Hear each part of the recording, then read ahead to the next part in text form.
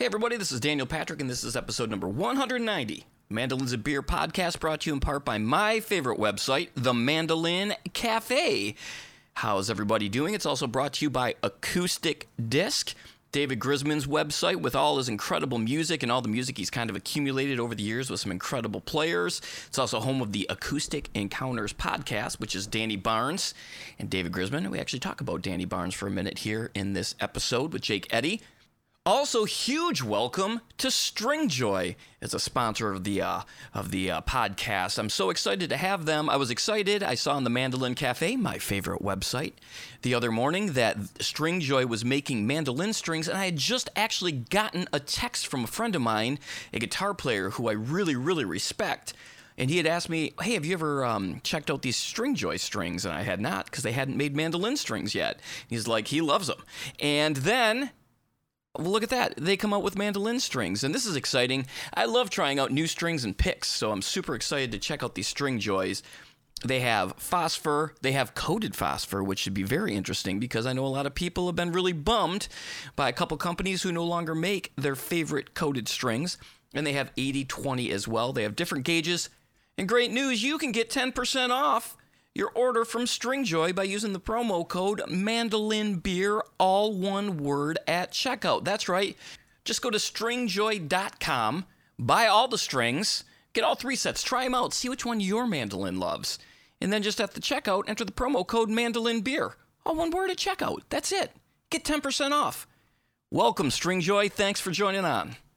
I was really excited to do this week's episode. I am a Jake Eddy fan, not only just as a player, but as a person. He is a really, really nice guy. I got to spend some time talking to him and his brother at IBMA last year, and just two great, fun people. And his playing is inspirational. If you're not familiar with Jake, he is just one of the best guitar players out there right now, and his Instagram is just filled with some incredible playing. And his right-hand technique, just all of his technique is great, but I felt that we could learn some stuff from him, especially some of the things that he had been posting about lately, about learning licks and not worrying about scales and learning the chords to songs. Is a really, really good one. We also touch on a subject, and it's kind of I would say a social media no-no. I mean, if you know a person, maybe it might be okay to ask. However, when somebody gets the instrument of their dreams, and it's a vintage instrument, obviously, the cost is expensive. But if you don't know a person, I don't think the first thing you should be asking somebody is how much they paid for it. You know, it's a personal thing, and I don't know. It's like asking somebody that you don't know what they make. So we talk a little bit about that, and then Jake kind of touches on it a little bit too. But it was interesting because I remember when he got that guitar, and I just remember looking at the comments, and it was just so weird to see so many people like, "How much did you pay for that? How much did you pay for that?" You know, it's just listen to him play it. That's what's important. Anyway, let's get into the advertisers real quick here. Peghead Nation. With Peghead Nation's streaming video courses in mandolin, guitar, banjo, fiddle, dobro, ukulele, and bass, you'll learn bluegrass, old time, and other styles from some of the most talented players and instructors in roots music. PegheadNation.com features a great lineup of mandolin instructors with courses taught by Sharon Gilchrist, Joe K. Walsh, he's got a bunch of them, Mike Compton, John Reichman, Aaron Weinstein, Marla Fibish, Chad Manning. All the courses include high-quality multi-angle video lessons, downloadable notation and tab, play-along tracks, and plenty of tunes and songs to play. Best part is you can join any of Peghead Nation's video courses now and get your first month for free. Just go to PegheadNation.com right now and use that promo code MandolinBeer, all one word, at checkout. Northfield Mandolins, let's build more than a mandolin together. Check out their website at northfieldmandolins.com. Download their app at mandosummit.app for lots of special performance recordings, demonstrations, and special workshops. Also, follow them on social media, man. I just love the joy that Adrian gets from trying to build the perfect instrument, and there's some videos of him just, tweaking, and that's why they remain at the top of the game. So make sure you follow Northfield on Instagram. Ear Trumpet Labs, hand-built microphones in Portland, Oregon. Their mics are beautifully designed. They have great feedback rejection for live use and the most natural tone you'll find for acoustic instruments. Check them out at eartrumpetlabs.com today. Pava Mandolins, dedicated to building for the impassioned player. Pava Mandolins in Austin, Texas. Thank you so much, Pava and Ellis, for being a sponsor. Tone Slabs. Dude, I love my Tone Slab picks. They, the Darth Tone, I love them. And working something special up with my friends over there at Tone Slabs. Their customer service is great, too. And they've got all the thicknesses and shapes that you could possibly want. I highly recommend go to toneslabs.com and get yourself a slab of tone. I've got a copy coming of the new Lloyd Lore book that Roger Siminoff has just put out. Roger's research on Lloyd Lore, it's over 50 years of information. It covers his entire life from his birth in 1886 to his death in 1943. It's got it all from his beginnings to his work overseas, his work on the Gibson Master Model, the L5, the F5, the H5, the K5, everything all through his career. Musical scores, his involvement with the Versatone producer, his patents. All of this, Roger has researched it. He's done interviews with everyone from Gibson historians to Lloyd's wife and widow, Bertha. So I'm excited to read that. And you can get that, too, if you go to SiminoffBooks.com now. And guess what? Use the promo code MandoBeer. All caps, 2 separate words at checkout. You also get 10% off. Thank you, Roger. I can't wait to read this book. It's going to be really good stuff. And Elderly Instruments. Elderly Instruments is your trusted source for new, used, and vintage fretted and stringed instruments. For the experienced beginner player, their vast selection of mandolins, guitars, banjos, ukuleles, did I mention mandolins? Includes all of the accessories and books to go with them. All instruments are inspected and set up for easy playability, and their down-to-earth and knowledgeable staff are there to help. Now in their 51st year, they're family-owned and operated. They ship worldwide, and you can visit them anytime at elderly.com. All right, let's get into this episode with Jake Eddy. Let's play it in with he put an album out with Dominic Leslie playing mandolin on it. And Jake's got a ton of great stuff. There's links below all the samples that you'll hear on this. There are links to where to go to buy these albums and these tracks and all that great stuff. So be sure to click them, support your favorite artists, and have yourselves a fantastic weekend. Cheers, everybody.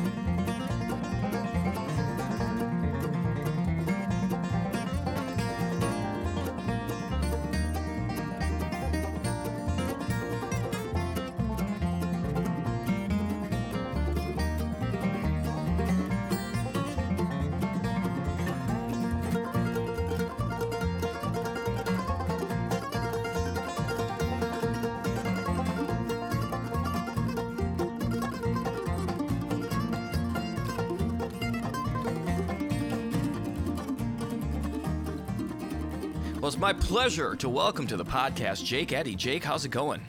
Hey, man, I'm good. Thanks for having me. It's good to be here. Dude, thank you so much for doing it. We met at IBMA and been kind of talking about doing this for a while now, so I'm glad we finally connected and made it happen. Yeah, man, it takes time. Busy guys, both of us. So yeah. Great. You when did you record? You have that album Live at the Spanish Ballroom that was from 2023. I was listening to that this weekend, which is just so great, man.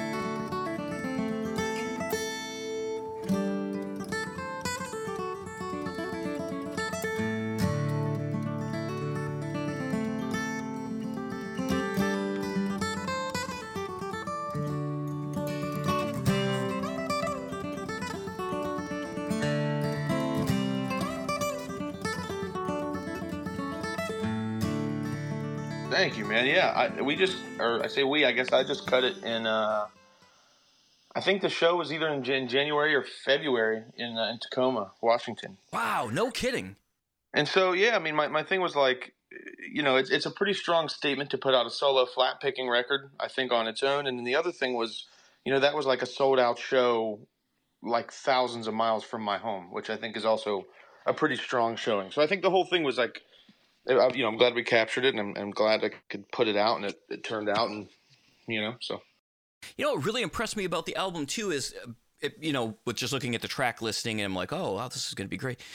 Even though you have the ability to just burn through tunes and sound amazing, those tunes all are just beautifully played. And while there's some really fast stuff on there, it's just the way you play them and approach them each is really impressive because, again, you could have been through each of those songs in 30 seconds and it would have been, Sure. over. But I think it's really great that a player that is as good as you and as notoriously fast and well clean picked that you can do, that you actually, you respect each of the tunes for what they are as well, which I was really impressed by that. Well, thank you, man. And also, it's also tries to, I think I tried to speak a little bit to the, like, there's kind of two sides to that solo playing for me. The first being the playing it safe, like here's me playing perfectly, right? I'll do it at a moderate tempo. I don't want to miss anything. It's a nice arrangement. And from top to bottom, it's like flawless, clean. And then the other side is the more like risk taking, like let's abandon some of the cleanliness of it for, maybe something interesting musically. So there, I try to incorporate both of those things on there where I'm playing it really straight and really clean, and then also taking risk for the sake of, some energy and stuff. So I think it's important to have both. Yeah, well, I enjoyed it, man. It's great. Who did the artwork for that? Is that Danny Barnes? Danny Barnes. Yeah, Danny Barnes. That was great. Yeah. I love it. Danny's the shit, man. He's the coolest. He is funny. Like I didn't know him real well before that. Like we had spoke, here and there about this and that. Like, and I collect some art too. So I had bought some some prints and some things off him. And so I asked him to do the cover. And then after that, like, we've kind of became friends. Like we talk pretty often on the phone, and like we've stayed in touch and so yeah, I love Danny, man. He's a really, really good dude and has been super encouraging to me. Yeah, I've been really listening to his album Stove Up a lot recently. Oh yeah, it's awesome. So good.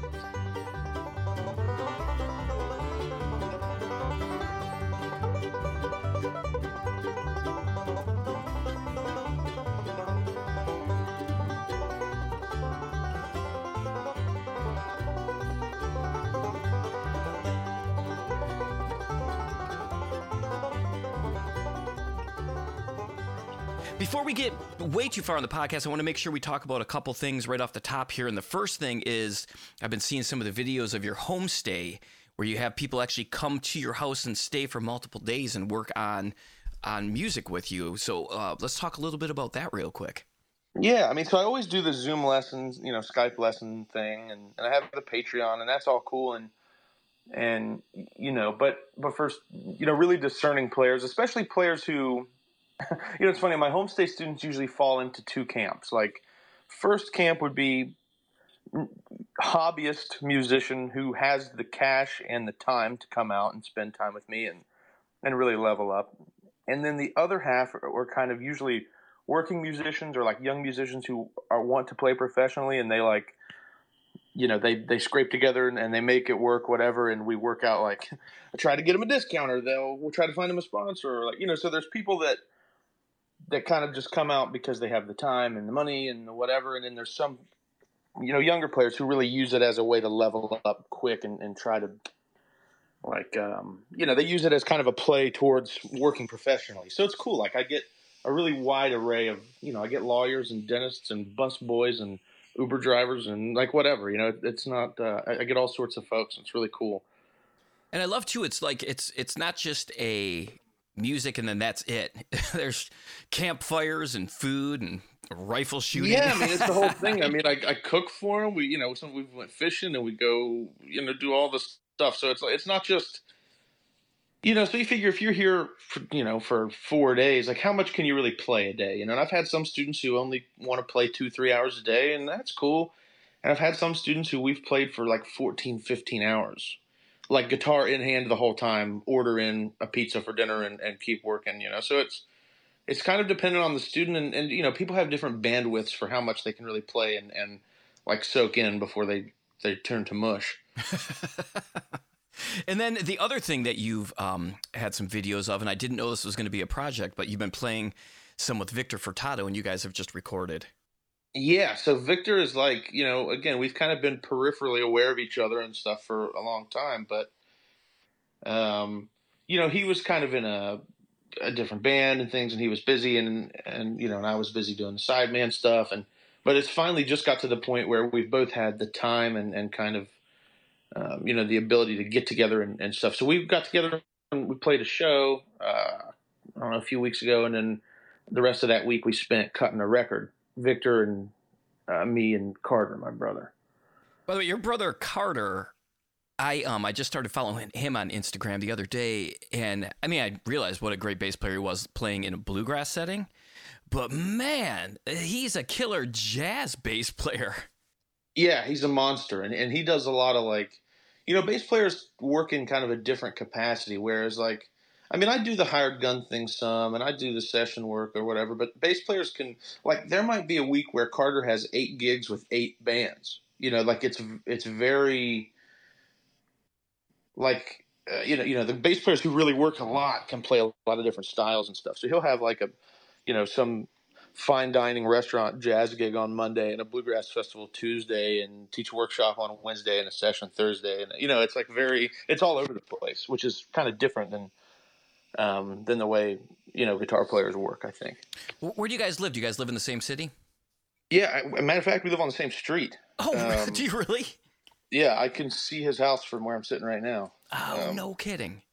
Yeah. We live in West Virginia. We stayed, we kind of stayed in our hometown, which, I don't know. I mean, I've talked about that quite a bit on different stuff, so I'll bore you the whole story. But just, I always thought that I would move to Nashville and play on the Opry, or I would move to L.A. and do sessions or whatever. And I thought you had to move there to do that. And then I found myself having done all my goals from home. Like I've done the Opry 4 or 5 times, and I go to LA and New York for sessions, and I tour what will be internationally in the fall. And so, it's kind of like, I used to think you had to live somewhere else. I guess my thing about going to Nashville is I love working down there, and I love going down to do the bigger things I like to do, the Opry and the Station Inn, and play sessions and whatever. But, I've worked really hard to stop being a local musician, and stop having to work clubs every night and all that. And I think sometimes if you live in Nashville, you have to do that game. And I don't know if I'm into that. Yeah. And is West Virginia, like when you play, let's say when you were playing like local clubs, because I live in Charleston, South Carolina. And again, what's great about Charleston, South Carolina is I could play, and I did play at one point. I was doing 300 gigs a year. And, but I also knew what I was making when I went into the gig before tips were considered in, where when you move to Nashville, it's the complete opposite. You roll in and you're pretty much playing for tips. And that's specifically the Broadway thing, is like that, which I've never done, and I don't think I ever will. Yeah, you don't need to. Like, I think I got lucky to skip some of that stuff, like I kind of got to cut the line a little bit in some ways. Yeah, but you've also put in the work in a different aspect. I mean, your social media is just impressive. I mean, it's anytime I meet anybody who hasn't, maybe heard of you, or they might not be necessarily like a bluegrass player, but they might be a really good player at something. I'm always like, oh, do you follow this guy? Yeah, I mean, I send it to everybody who plays. It's funny, like, the social media thing is not anything that I ever have or ever will work very hard at. And I think people will hear me say that and go, like, oh, that's he's bullshit or whatever. But I just started posting on Instagram like a few years ago just to log my practice, just to be like, hey, mom and grandma and whoever, here's what I'm playing today, right? It wasn't anything like, I was already working, not at the level I am now, but I was already doing sessions and I was already playing gigs and whatever. And, I was already making my living playing music, but the social media like really stepped it up to a whole different thing. And it, I mean, just being honest, it completely changed our life, like in every way, financially and otherwise. I mean, it's been really, really good. And I think it's went well because I don't put too much effort in it. Like you see some people's Instagram videos, they look like movies. And that's its own thing, but that's not my deal. I just, mine's a little more, I don't know, it's like a little bit more impromptu, a little bit more homegrown kind of feeling. Like this morning I posted one playing in my garden, and the entirety of the process was walk out to my garden and set my phone up on the rainwater collector thing, and that's it. That's great. Like there's nothing else. Well, I think maybe that's a lot of what people respond to as well. Is it doesn't seem like like some crazy production where it's like, is this even real? Like how many, I mean, yours come off as raw, and just as a person who lives music. Right, and it's funny because I don't really even identify with the like internet guitar player thing, you know. Um, like, you know, if you ever see me on a video being like, "I'm Jake Eddy, and this is my top 20 licks," to, you know, like, just put me out of my misery. Like, I hate that. That's not my deal. And, you know, and I've worked hard to like distance myself from that whole crowd and that whole attitude about it. How did you start playing music? Man, I was one of these like little bluegrass festival kids. You know, like my parents, or my mom and my grandpa were pickers and stuff, and just I mean that's pretty much it. I mean, I was just around festivals and around you know, jams always at the house and on holidays and every weekend. You know, you go to these, like, at least in West Virginia, you can go to like churches and community centers and old schoolhouses and stuff like that, and they have these jams. You know, so I was kind of on that scene, and it just seemed like the cool thing to do. You know, all my favorite people were like pickers. It sounds like your grandpa was one of your heroes. Totally, and my best friend and everything. Actually, matter of fact, today would have been his birthday. Oh, wow. Yeah. But yeah, I mean, we played. So like, I've told this story like a million times, but different audience. When I was a kid, when I was 14, I got hired to play with Melvin Goins, playing banjo. And, you know, the short version of the story is my parents said, yeah, you can take the gig if you have an adult with you at all times, right? Because they're hip to what can go on. And so I asked my grandpa if he would be my chaperone on tour, and so he did. And he actually got offered to join the band playing bass. So we toured together in that band for 2 years. It was special. I mean, it really was. It was a good time. And like when you go on tour, at that age, like was it regional tours? I mean, how far like away from home did you get? So Melvin was kind of like, you know, one of the last like living pioneer kind of guy. You know, he's in the Lonesome Pine Fiddlers and all that. So, I mean, when I was in the band when I was like 14, he was like 80 something for sure. So yeah, most of the touring was like from. Yeah, I mean, Georgia, Tennessee, North Carolina, Kentucky, Ohio, West Virginia, Indiana, you know, that deal. The kind of, you know, the old school bluegrass circuit, like Bean Blossom and Hyden, Kentucky, and the Tennessee Fall Homecoming and the Mountaineer Opry and whatever. Like all that stuff is where we were kind of playing. And then how did you get from, you know, going to festivals and picking with your grandma and your mom and your grandpa and to at 14 being asked to join, you know, a touring band? I mean, that's a pretty big leap at a young age. Yeah, man. I mean, well, I was kind of like, I don't know. I hate the term, and I don't agree with it. But I was like, you know, people called me like a prodigy or whatever. You know, I was like a little, like just some little nerd, you know, little banjo playing kid. So I had a little recognition that, you know, in that way. So, you know, kind of online and stuff. I remember when I was a kid, there was like an article somewhere, maybe in print or online, that called me a child prodigy. And I think my parents maybe saw that. Like, what the heck? You know, like one of those things. Where, Sure. But yeah, so it was kind of that deal. And the way it happened was I used to go to this festival called the MAC in Columbus, Ohio. It used to be Frontier Ranch, and it doesn't exist anymore. But, you know, it was like all the major bands were there. And my grandparents were kind of friends with James King. And so there was this guy, Chris Hill, who played banjo in James King's band. I don't know if you know Chris at all. And he kind of took a liking to me when I was young, and we kind of, you know, would hang out. Like at festivals, he would always like invite me to these jams like in the artist area. So I would get to go and pick with like him and, you know, like Michael Cleveland and like just whoever was picking there at the time. And so he would remember that I was a good banjo player or whatever. So Melvin had called him and asked for if he knew any banjo players looking for a job. And he threw my name in the ring, which is so bluegrass because like no 14-year-old is really looking for a job, but that, you know, that's the way that kind of the way it goes. And I remember it like plain as day. I was at a roller skating rink for a birthday party. So like actually like doing kid stuff. And I got a call on my little flip phone or whatever that said, it was Chris Hill. And he said, son, if Melvin Goins calls you, say yes. And I'm like, man, I'm a kid, but I'll try. You know, And so I did. And that's kind of how it went to go. And he called me and he said, boy, how'd you like to come play the banjo with me? And I was like, well, I'd like to, but you know, I don't know. I have to go to school and have to. But whatever, it all worked out. My folks kind of let it happen, and it was great. It was, you know, still some of the best times I can remember growing up. It was really great. Oh man, I bet.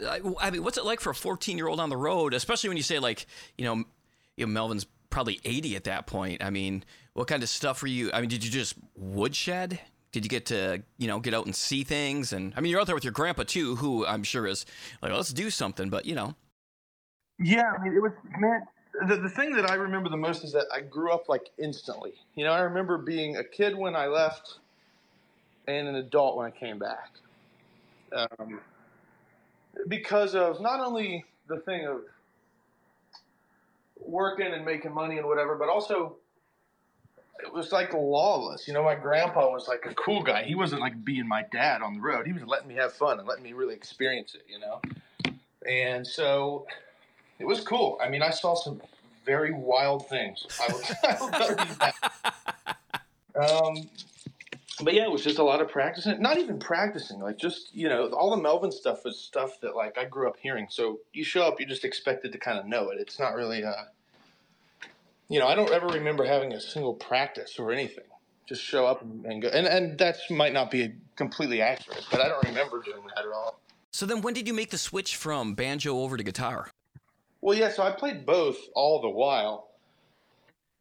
But my grandpa was also a guitar player and a banjo player. So whatever he was preferring to play at the time, I usually played the other, like at home and stuff. So a lot of times growing up, he liked playing guitar, so I would play banjo and just practice my guitar on my own time, But yeah, I mean, I still play both, especially on sessions and stuff. I mean, I play a lot of banjo on recordings and things like that. Hey, you're also a killer telly player. Man, I've been doing a lot of that lately too. It's funny. It's not something that I put a ton of time in, but it's like if you're a picker, those gigs pop up, and they need somebody who can cut solos and stuff like that. To hear you going on the road at the ripe old age of 14, I mean, obviously you put in plenty of time to the instrument. Even, no matter how gifted people were like, oh, you're a prodigy, but obviously you worked to get there. When you were woodshedding, what were you doing to help? Well, yeah, and that's the thing, it's probably some sort of like something in my brain that's broke, because I still practice the way I practiced when I was like 8. I still wake up and get the guitar out and lock down somewhere and play for a long time. That's still kind of my thing. And then, there's days, like, I mean, I'm an adult, so there's other things I have to tend to. I mean, obviously I'm playing full time, but like, I have a wife, and we got to sometimes go grocery shopping, or sometimes we got to go to a dinner or whatever. But like, the majority of my time is spent playing, I feel like. And it's been that way for, 15 years or something. When you grab that guitar, do you have a set thing you do in the morning? Do you have a set practice routine, or you just start? Nope. Yeah. Wow. Just start playing, and you'll see some of my posts on there where it says like, here's my first notes of the day, and like that's honest. That's not just a caption. I just hit the button and see what's there, what's working and what's not. At a certain point, I think when you play professionally and when you like play a lot like that, it's more, I don't want to say I'm not learning new stuff, because I am, but it's also, there's some maintenance involved where it's like, hey, I like the way I sound right now. How can I lean into that and make sure everything stays tight and everything's working, as opposed to just, like when you're in the kind of beginning stages of playing, I always tell people, like, learn a bunch of tunes and learn a bunch of solos and whatever. But, once you develop your vocabulary, it becomes more about stretching the stuff you already have and kind of like, leaning into your strong stuff, at least for me. You had a really good post on your Instagram recently about vocabulary, which I thought was incredible, and I'd love you to maybe talk a little bit about it. And it was, when soloing, it was like you're not relying on scales, though you might have put a bunch of time into scales. That's not what you're thinking about. You're relying more on vocabulary, which I think is really cool. So I thought maybe we could kind of talk about that. Yeah, the thing with the vocabulary, like I always tell people I don't know any scales, right? And that's true, like in some way. Like if you said to me, play a G major scale, like I can do that. Beyond that, I don't really have it. And it's not, and people say, well, you play all this complicated stuff and it's built from scales. And it's like, I mean, yes, but everything is built from scales if you think about it that way. Like I've always kind of considered scales, or they're kind of like, it's kind of like the alphabet. Like you can know the alphabet, but if you can't arrange it into some kind of word or a sentence or a joke or whatever, then it's pretty well useless. And so I don't know. I mean, I always advocate for like learning tunes, learn stuff from players you like, and you'll be better off. Because I don't, I just don't know. I'm not from that world. Like that's not how I was raised up playing. So I'm not. I'm sure there's successful players out there that know a lot of scales, especially in the jazz world, metal world, whatever. But I don't know. You're never going to use scales to come up with something more bluegrassy than a Tony Rice lick or a Clarence White solo or whatever. I mean, you're not going to outdo that stuff. So you recorded that album or the EP with the Nor'easter album with Andy Statman. Yeah. Great album. Thank you.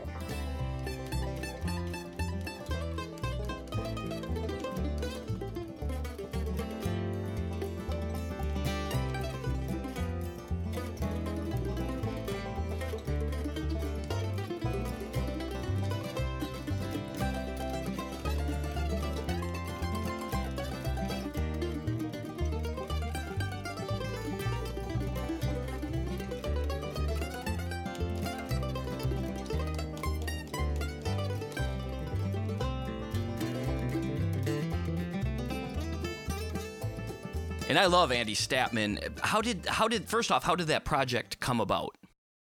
Yeah, the thing with Andy was cool. Like I wrote some tunes and I sent him an email. Just said, hey, like, it's kind of stupid. I was like, hey man, I don't know if you know me, but I love your playing and I would really love to have you on this session. And so I hired him basically to play on that session. But it was really different once we actually got together. We went to his place and played some tunes, and it became more of a collaborative thing where we were like, kind of wrote some tunes together and all this. So it was very, it was super organic. And then we just became friends after that. I mean, talking on the phone and playing some shows together. And then we got another record in the works right now for his label. It's going to have some really cool special guests and things. But yeah, I mean, it's funny. Like we just kind of met on that session and became friends. And like I was talking to Carter about this the other day. I don't know what it is. Like it seems like so many players that I admire have ended up like being my buddies. And, I don't know if I'm just a great bullshitter or they like me or what it is, but it's been so cool to like, to make friendships with some of my heroes, and Andy is definitely in that conversation. Like, like right where I'm sitting right now, I'm looking at, I bought my wife some flowers and they're in a vase that Andy Statman's wife made us, so it's very like, it's cool. They're like they're like family. It's really cool. I watched a live video of you and Statman playing together, and now some of these licks that you have, they're definitely outside the bluegrass realm in a sense of like they are out there.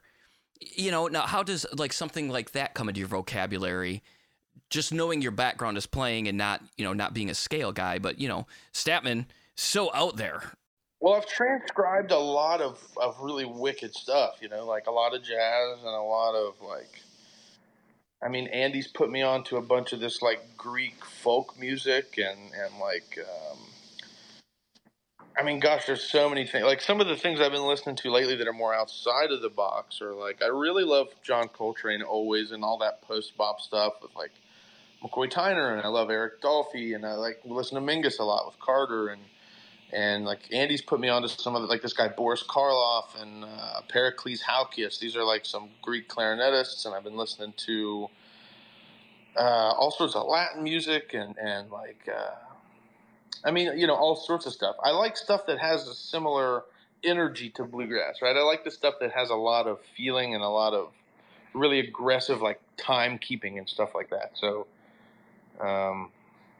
yeah, I mean, just it's from transcribing stuff that I like to listen to, and also I went to jazz school for like a year, and my attendance was very poor, and I quit and stuff. But it was, I'm sure there's some that I've soaked up there. I never learned a lot of like, the most of the theory that I learned there was like, it's weird because I was already playing it at some level, but the stuff I learned there was more like putting a name to concepts I already understood in my own way, but being able to discuss them and like know why they work, and especially the harmonic stuff I learned at school, like knowing how to, like how like reharmonizing tunes and adding different passing chords and implying different chords over changes and stuff like that. I learned from at school. Just knowing like the more on the harmony side of things than the lead playing. When you're sitting down transcribing these sort of things, do you kind of have like a process you use, an app you use, or anything like that? I don't really. I mean, sometimes on YouTube I'll slow it down if it's something particularly tough, but I don't really need to do that a whole lot. It's just, and also when I say transcribe, a lot of people assume I'm writing, and I don't know how to read or write, or tab. I don't know how to read tab or write tab. So it's like, when I say transcribe, really, I guess what I mean is just learning it by ear, like from the record, without any kind of external help, without any kind of written or whatever. So yeah, but no, I mean, not a ton of processing. I just take it like kind of a phrase at a time and just chip away at it. And the chords, I always learn the chords first, like, especially when I'm learning tunes. I kind of have talked about this a bit online, but like the steps for learning a tune, you should be like, listen to the tune, obviously, and then internalizing the melody, get to where you can hum it, sing it, and then learn the chords and then start chipping at the melody last. And I think that's helpful. Yeah, that's great advice. I actually used that advice. I was working on Desverada. Is that? I'm probably saying it completely wrong. The Brazilian tune, but sure. I was having a hard time remembering the parts, and I was like, I need to go back and just learn the chords. And it's easier when like, oh, I'm playing that over a D minor. It's way easier to remember. Oh, these notes are. Well, yeah, it takes the guesswork out, and that's the thing, right? Like, I don't know a lot of scales, but I can tell you every note and every chord ever, right? That's kind of where I do succeed in that side of things. And I know how to build chords and substitute chords and things like that. But yeah, I mean, if right, like if you're having a hard time finding a melody note and the key's D minor, don't go for C sharp first. That's great advice. Yeah. When you go through and you did that tune, was it 100 fiddle tunes? Yeah, it ended up being like 97. I cut a few, but yeah. Yeah, so I'd love to talk about where you find some of these tunes, and like when you're learning one, do you listen to a bunch of different versions, or do you just find, where do you find all these tunes? Especially like, was it Old Piss? Right. Old Piss I heard once in an old time jam or something a long time ago, but I never retained it or remembered it.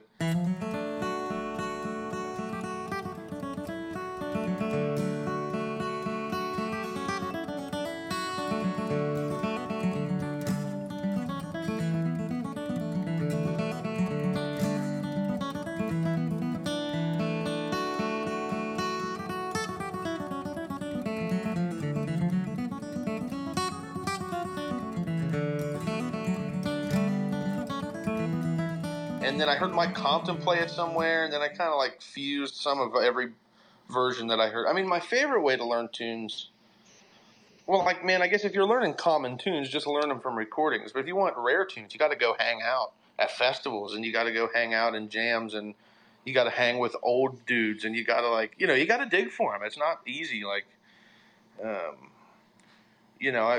Victor and I and Carter just cut this tune on a record called Liquor Cellar that that I've never heard before, that was taught to Victor by Earl White. I don't know if you know Earl White. He's like the kind of legendary old time fiddler, and other than hearing Victor play it via Earl White, I never heard it in my life. And I tried to look it up, and the only thing I could find was James Bryan plays kind of a version of it, but it's not exactly the same. So there are these tunes that basically only exist. Like, I might be, Victor and I and Earl might be the only few people playing that publicly right now. Or, I don't know. Like, these tunes are rare, and it's cool. Like, I love Whiskey Before Breakfast and Soldier's Joy as much as the next guy, but it's so cool to hear a tune that's old and almost forgotten, and, and get a chance to bring it back into the sphere a little bit. It's really cool. So how do you retain? That's another question that comes up a lot. I see on like the Mandolin Cafe is like retaining tunes. So there's 97 tunes you learned to to record. Right. How do you work on song retention? Well, I mean, it's funny. I trimmed down the list, right? I mean, it's like right. That's really kind of a small sampling, but like My thing is I remember a lot of melodies and I don't worry about retaining names at all. That helps me compartmentalize some of it, right? Like I'll be in a jam. This happens to me all the time. And someone says, hey, let's play, whatever. Let's play Whiskey Before Breakfast, which obviously I know that one. But if it's something that, I'll go, okay, cool. Which one is that, right? Yeah, like, yeah. the names don't seem to stick around real well for me always. But, the melodies are all there. And I think the way I can keep them in there is like the tags usually aren't a huge part of the melody, right? So if that's not exact, that's cool. And then the contour, like I kind of know the opening phrase sounds kind of like this, and in the middle is a little higher maybe, and it's for some of the tunes it's kind of rough sketches, but once I hear them or once I get playing them, or I take 5 seconds before we kick the tune off and like just try to dig in there and remember some of it. It's I don't know. I mean, I don't think a lot about retaining tunes. I've been lucky that they kind of stick around for me pretty well. But gosh, I don't know. I guess I don't have a good answer. I just hope they stick around, really. Right. I mean, I guess the first key is learning them, and it sounds like your process to learning them is pretty involved. Again, listen to it, be able to hum it, learn the chords, then work on the melody. Everybody knows hundreds of songs. Like, if you go to if you put on your like little radio station that plays stuff from like when you were a kid, whatever. Like I don't know when you grew up. I'm assuming it's like 80s. 80s is like the music that you know. Like by hearing the first note of like 500 songs from the 80s, I'm guessing you would know them. Absolutely. And it's like that, but I didn't grow up with that stuff. I grew up with fiddle tunes. So it's been in my head for a long time.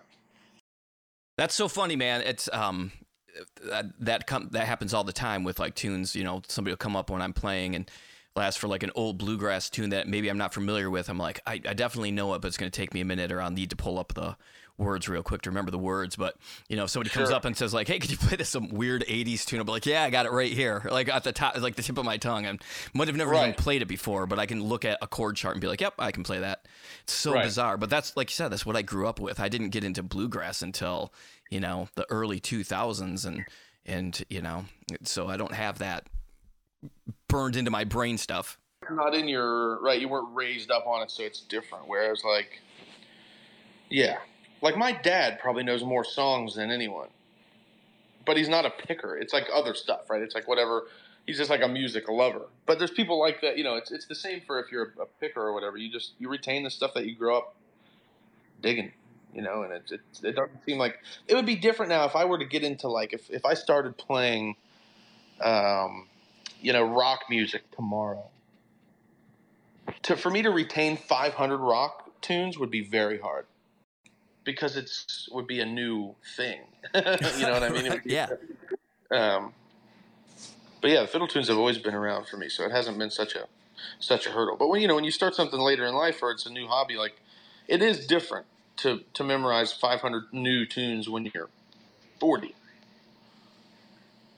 Well, like my wife. Take my wife for example. Like she plays guitar and sings some, and she's just not a bluegrass picker, but she's like had me teach her a couple fiddle tunes here and there. And I'll hear her around the house whistling them, humming them, but she's like, I don't know what these are, and I can't remember the names and all that stuff. So it's like if you're not grown up with it, it's definitely not the same. When you get like a sideman gig, is it ever anything where it's something you're not really familiar with, where you have to do a little homework on? I don't do the sideman gigs as much anymore because they're not that fun. Yeah. But yeah, sometimes, man. I mean, I love to help out when I can, and especially if it's artists that I like their music, it's easy. But if just to do the thing of like, hey, we're a band you never heard of, and we're playing at the Lucky Strike pool room for 4 hours on it. Like I'm not doing those deals like that anymore. So I don't know.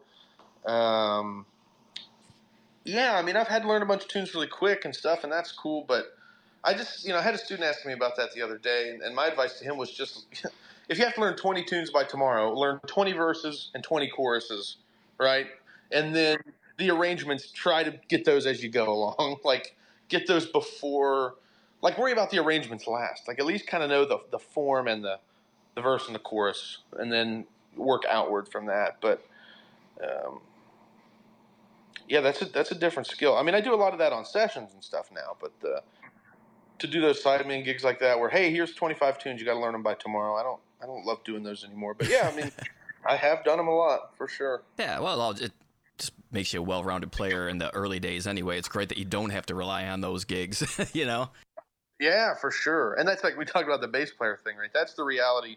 The best bass player in the world still has to do that all the time. You know, that's just their scene. But yeah, you can to get away from that sometimes if you're a guitar player or if you have enough demand in other areas, you know, which I've been lucky.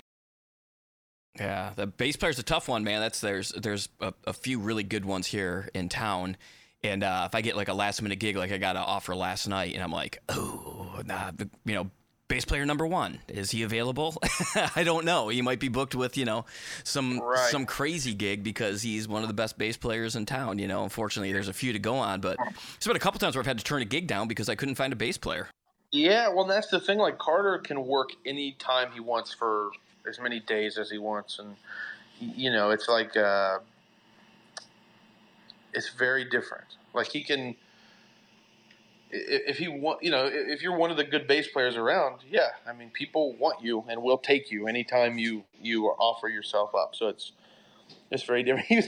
And I hear him turn down gigs all the time. It's so funny. Like we'll be, you know, riding in a car somewhere. He'll be over here just hanging out, and he'll get a call and he'll go, "Hello, nope, sorry, I can't go to Canada tomorrow. Oh, yep, we'll try again." You know, and I'm just like, "What was that?" And he's like, "Oh, that was so and so. Seeing if I wanted to go to Canada for 3 weeks." I'm like, "Are you kidding me?" You know, like just off rip, like one day before. It's hilarious. And I mean, and you know, I have some of that too. But bass players live a different life. Bass players, you got to know the tunes, man. Like bass player screws up, and there goes the song. Yeah, the person who has it the easiest always makes me laugh. Sometimes, like a fiddle player, if they don't know tune, like. Yeah, I can't tell you how many, like, quote-unquote tasteful fiddle players I've been on a gig with where they play about 2 notes a night. No, man, now I really want to dig into a little bit about the right-hand technique. I mean, man, you're in the top percentile easily. And one of the things that I really love about the fact that you play fast is you don't lose any clarity. Like you have some of the cleanest fast picking. Oh man, thank you. Yeah. And I would love to know how you work that up because there's a lot of people out there who can play fast, or there's a lot of people out there can play clean, but they can't do both. Yeah, well, man, it's kind of a. Sorry, I'm getting in the car here. Just gotta run down. But I mean, for me, it's kind of a game of. You have to know, like, it's about sacrifices. So if I want to play, the way that I play something at 90 is not the same way I play it at 190. Like, the vocabulary shifts. Everything simplifies. Everything gets a little more linear. Yeah, but no, like, so when I play at those high tempos, like, all the extra bull crap kind of goes away. Like, I'm not doing all the fancy stuff. It's just like, let's tighten up, get to the melody, kind of let the playing be a little more linear, a little bit more straight. And go from there. Like, you know, if I played my 180, 190 BPM vocabulary at 100, it would sound so boring. It would put you to sleep. You know, that's the thing a lot of players don't realize. They think they're speeding up their 100 beats a minute playing to a higher tempo. But it's just a different vocabulary. It's a different approach. So yeah, like if I'm playing at 100, that stuff cannot be sped up or slowed down. That's the 100 BPM stuff. You know, and if I'm playing at 120, that's where that vocabulary lives, is in that tempo range. And I tend to think every 15, 20 clicks, you're going to have to dumb it down. Maybe even less than that. When you get to a breaking point, or, you know, like, for me, there's a weird thing of like, for whatever reason, 120 is like always a weird hurdle, but I can play at 130 the same thing. You know, it's like that weird, it's like singing where you have to find your falsetto and find where your voice breaks. You know, like I know I can sing this high, but when I do this here, I have to switch to a different voice. How do you combat that plateau, you know, for you when you get to a spot where you're like, I know I can get this faster, but I got to get it here first before I ramp it up? How do you approach it? Well, yeah, I mean, one of the things is, like, not every tempo is in the pocket for every song. Like, maybe your red-haired boy just doesn't work at 110. Maybe you got to play it at 115 or 105, right? There's, like, there's things like that where, just groove issues where you're like, this doesn't sit quite right. Let me bump it 5 clicks, or let me pull it down 10 clicks or whatever. And that's its own thing. But,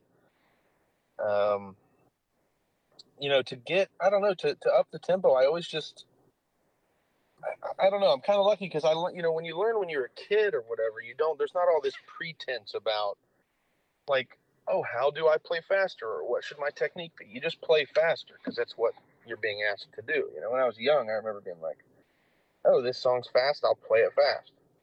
Right. And that's the only thought I ever had about it, because it doesn't, you don't have all this time to think about why or how, or if you can or can't or whatever. And, so I don't know. I guess I don't have a great answer. I don't know. Does that make sense? Oh, no. Yeah, no. I mean, it makes us, again, when you learn something as a kid, it's like so different because it's just like, it's ingrained in you. That's just how you do things. That's the beauty of being a kid, is there's not a whole lot of thought. You know what I mean? You're like, hey, let's jump off this bridge. Not a whole lot of thought. You just jump off. Right. 100%. Yeah. 100%. As you get older, you're like, should I jump off this bridge? Yeah, man, it's funny. It's like there's so many things like that. Like like when I was a kid, I used to skateboard a lot, and that's still something that I can do. Like, I can get on a skateboard and ride away until the sunset. That's like easy for me. But learning to do that at my age now, I would probably die. It's like new things like that. I'm not gonna. There's just stuff like that. When you're a kid, you learn these things that are easy, and you can retain them into adulthood. But it's kind of like back to the learning tunes thing. When you're older, it's a different game. It's more heavy lifting involved when you're learning to flat pick when you're 40 or 50 or whatever. When you're a kid, it's like you soak everything up so fast, it's so easy. When you get your students, are there a couple things that you notice right off the bat? I mean, you obviously taught lots of people. You do the home study thing, and are there some common mistakes that you see in a lot of players that maybe people listening today could pull a mirror out or a recorder out and be like, okay, I just run through Turkey in the Straw and listen for this or look at this? Yeah, I mean, one of the things that, especially that I can tell of students, like, a main thing that bothers me is when they slur everything. When there's like too many hammer-ons, too many pull-offs, too much kind of that economy picking thing, whatever. Like, I like to see a student, can they articulate every single note of a melody in time, and then make a choice if they want to slur something. But, so many players rely on hammer-on, pull-off, this and that, and just slide through everything. And, so that's something I watch out for. Like, a lot of, anybody can get the notes and rhythms of a tune right, but the articulation is like that's where the kind of the rubber meets the road for me. Within 1 second of hearing a student play, I can tell if they've transcribed fiddle players or transcribed whatever. It's all about as opposed to notes and rhythms, it's always about like the groove and the pocket of it and the energy and where the beat lies and all that stuff. So that's where I kind of, I spot that first, I think. And then what about just building right hand technique? Again, this is like a lifelong sort of thing, but I don't know that I could ask many better people than you, kind of how you get, especially the volume that you still seem to maintain. I mean, I know you said you dumb it down a little bit, but as far as like grip and, and all that stuff, like how do you kind of approach it to maintain the speed that you do? Well, yeah, my first thing is I try to minimize tension, right? So that's everything from posture to like not squeezing my pick too hard, not using too much wrist or arm, trying to keep everything kind of even and in line. And then, like a lot of the advice I give to students is the best thing I ever did for my technique was to forget about the sound at first and defer to the feeling of it and the physicality of it. So like, kind of striving for comfort first and then adjusting from there. If it feels good, many times it will sound good. And there, there's some tension that you can't avoid. Like there's always going to be something about playing hard, playing loud, playing fast, whatever. That, I mean, you can feel it's a physical thing, but it shouldn't feel painful. It should feel good. It should feel like maintainable, sustainable, whatever. You should be able to. It should feel like you could do it for a prolonged amount of time and not hurt yourself. What about advice for mandolin players? I mean, obviously you play with a bunch of them when you do. What's some advice for to be a good mandolin player in a jam or even on a gig? What's some things that you think make a very good mandolin player in your mind? If you want to play in my band, you have to listen to a whole lot of Bill Monroe. That's for starters. It's funny, like, I was in a band with this guy once. I used to bust his chops on this all the time. It kind of drove me crazy. He used to say that he thought Bill Monroe was unlistenable. And, I always wanted to say, like, man, we can tell. We can tell you think that, right? It's funny, but it's also kind of like, yeah. So for me, a great mandolin player has some reverence for Bill Monroe, obviously, and, like, so many mandolin players now sound like Yngwie Malmsteen or something. Like, why? It's become so slick and like linear and stuff, where the mandolin to me has its strength lies in kind of that fiddle thing, where the fiddle can be kind of rough and rowdy and it can really pour the gas on. And I think, like, when I think of great mandolin players that I like to listen to, give me like Mike Compton and Dave McLaughlin and like Chris Henry and whatever, guys like that are playing real like mandolin that sounds like mandolin. So that's important for me. And also the chop. I mean, I like in the studio and like in a session or on a gig, in my wedge and my ears, whatever, the chop and the bass are on 100. And everything else is pretty much cut. That's the way I like to operate. So yeah, I mean, a lot of time, and I like the playing to sound like mandolin. I don't know if that makes sense. Absolutely. I love when people are like, "Oh, Bill Monroe's sloppy," and I'm like, just transcribe, just learn any one Bill Monroe solo and play it exactly like he does, and then let's talk about it. Well, it's like saying Van Gogh is sloppy. Right. Like, not everything has to be like photorealistic, right? Things can have some taste and some like mystery to it, and that's Monroe's playing. Yes, it doesn't sound like a metal guitar player playing legato. That's not the point. It's supposed to be. It's a mood. It's a whole color spectrum. It's a whole different thing than just some dumb licks that are really clean and really whatever. It's like it's so much more than that. It's like it has so much feeling. Great Monroe style mandolin playing has so much balls. It has so much grit. It's awesome. I did at IBMA 2 years ago. I watched Lauren Price and the Price Sisters play a couple times, and I kind of did a video lesson with her because I'm like, can you break down some of that slippery, slidey stuff for me? Because she does it, and it's so hard to do well and make it sound good. And like her and Compton and Chris Henry have it down. But man, again, even with having a video lesson and a breakdown, it's a sound. Man, they grew up really close to me, actually. The Price Sisters. Lauren is amazing. She's like, she's great. She's another one. Ronnie McCurry's another one. Man, I mean, there's so many, but that's the sound I like. It's a mood, and it's a whole thing. Yeah, definitely. Well, dude, let's talk real quick. I know you also got a new axe. You got a new guitar just recently. Boy, did I. And by the way, I love the internet is so ridiculous, dude. Like, you did the video about it, and you're like, people ask me all these questions. How much should I pay for it? First off, it's nobody's business how much anybody pays for anything. They just need to stop asking that question. It's nobody's business. It is nobody's business. I'll tell you what, we should actually put this on your podcast because I think you have the right attitude about it. I'll tell you this. I paid less than half of what it's worth.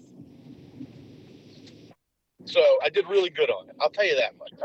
The guy was a fan of mine. It was crazy. Like I was at this Brian Sutton camp thing, and I was playing all these herringbones, and I played a bunch of them over the years, and I'm always like, oh, they're so great. But so I just asked, like, I asked some of the guys there. I won't name who that had them, but I mean, some of these guys, and I just said, hey, like, how do you guys get the money to buy these things? Like this, it's a lot of cash.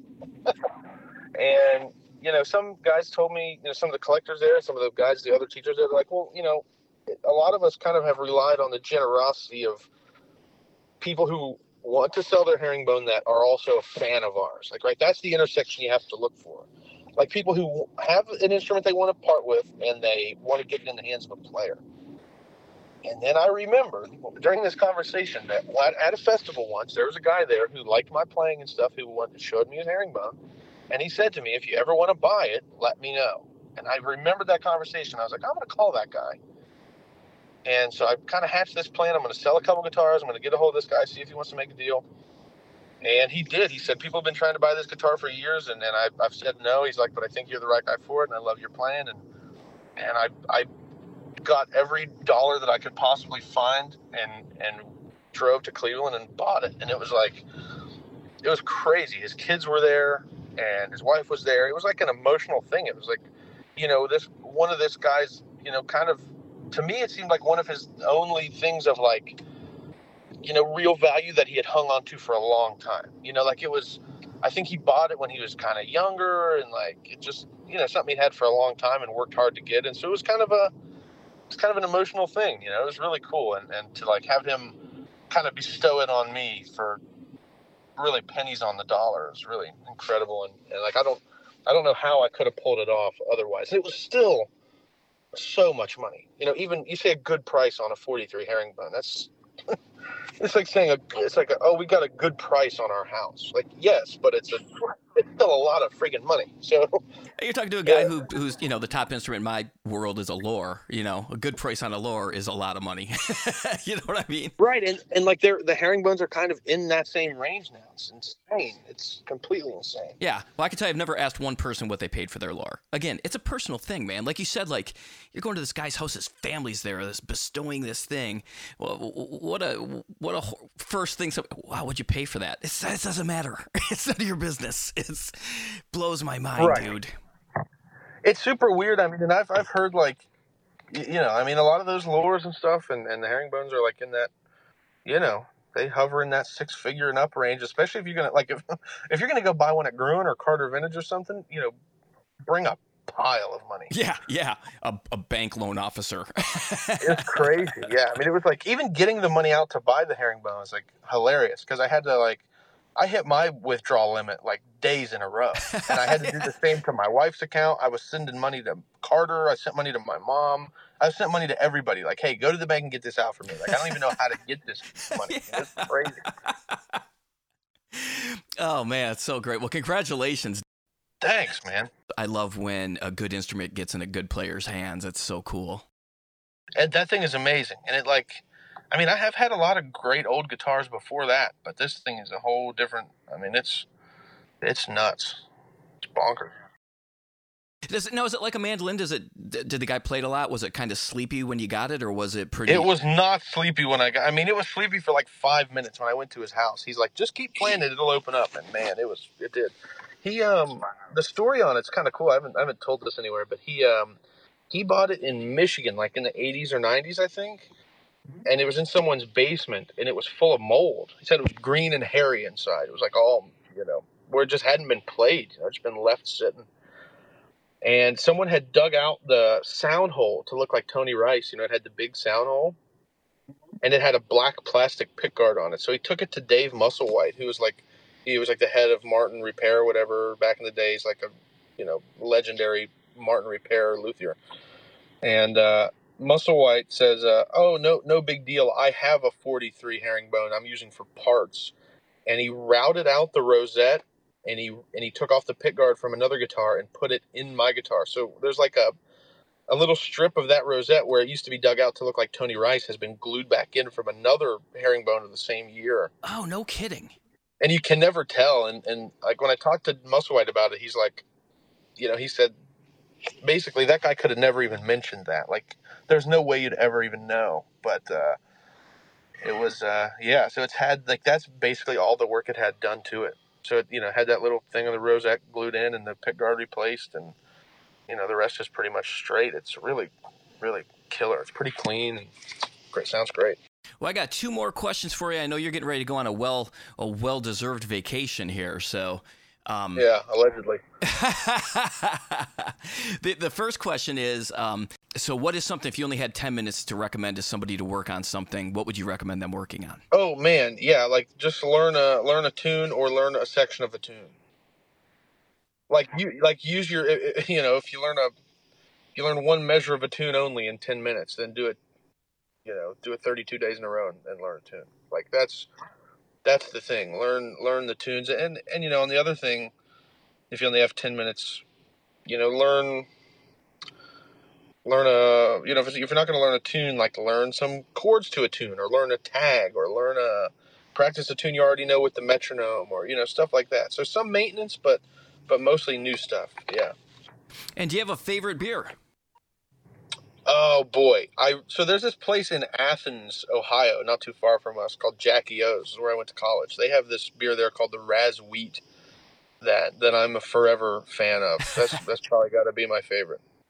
Well, Jake, man, I know you're super busy, and I really appreciate you taking the time to do this podcast. And I love your playing, dude. And you're just and I can say this because I've met you. You're just a super nice guy, man. You and your brother both are just super cool people as well as talented, and that's great. Well, man, thanks so much. Yeah, it's great to talk with you, and hopefully we'll get to hang again soon. So what's the best place for people to find you, Jake? Just go to my Instagram. It's the Jake Eddy. Awesome. It's got all the good stuff on there. Yeah, but good stuff. That's putting it mildly, but I would venture to say some great stuff on there. Oh man, thank you. Yeah, appreciate you. All right, thanks again for tuning in. What a great talk with Jake. Just inspiring, great attitude. Welcome to Stringjoy. Thank you so much for joining up. Go to their website right now and buy some of those brand new mandolin strings and get 10% off. Mandolin beer, all one word, at checkout. Speaking of checkout, let's check out a little bit of Jake Eddy playing some jazz stuff with his brother Carter on bass. Cheers, everybody.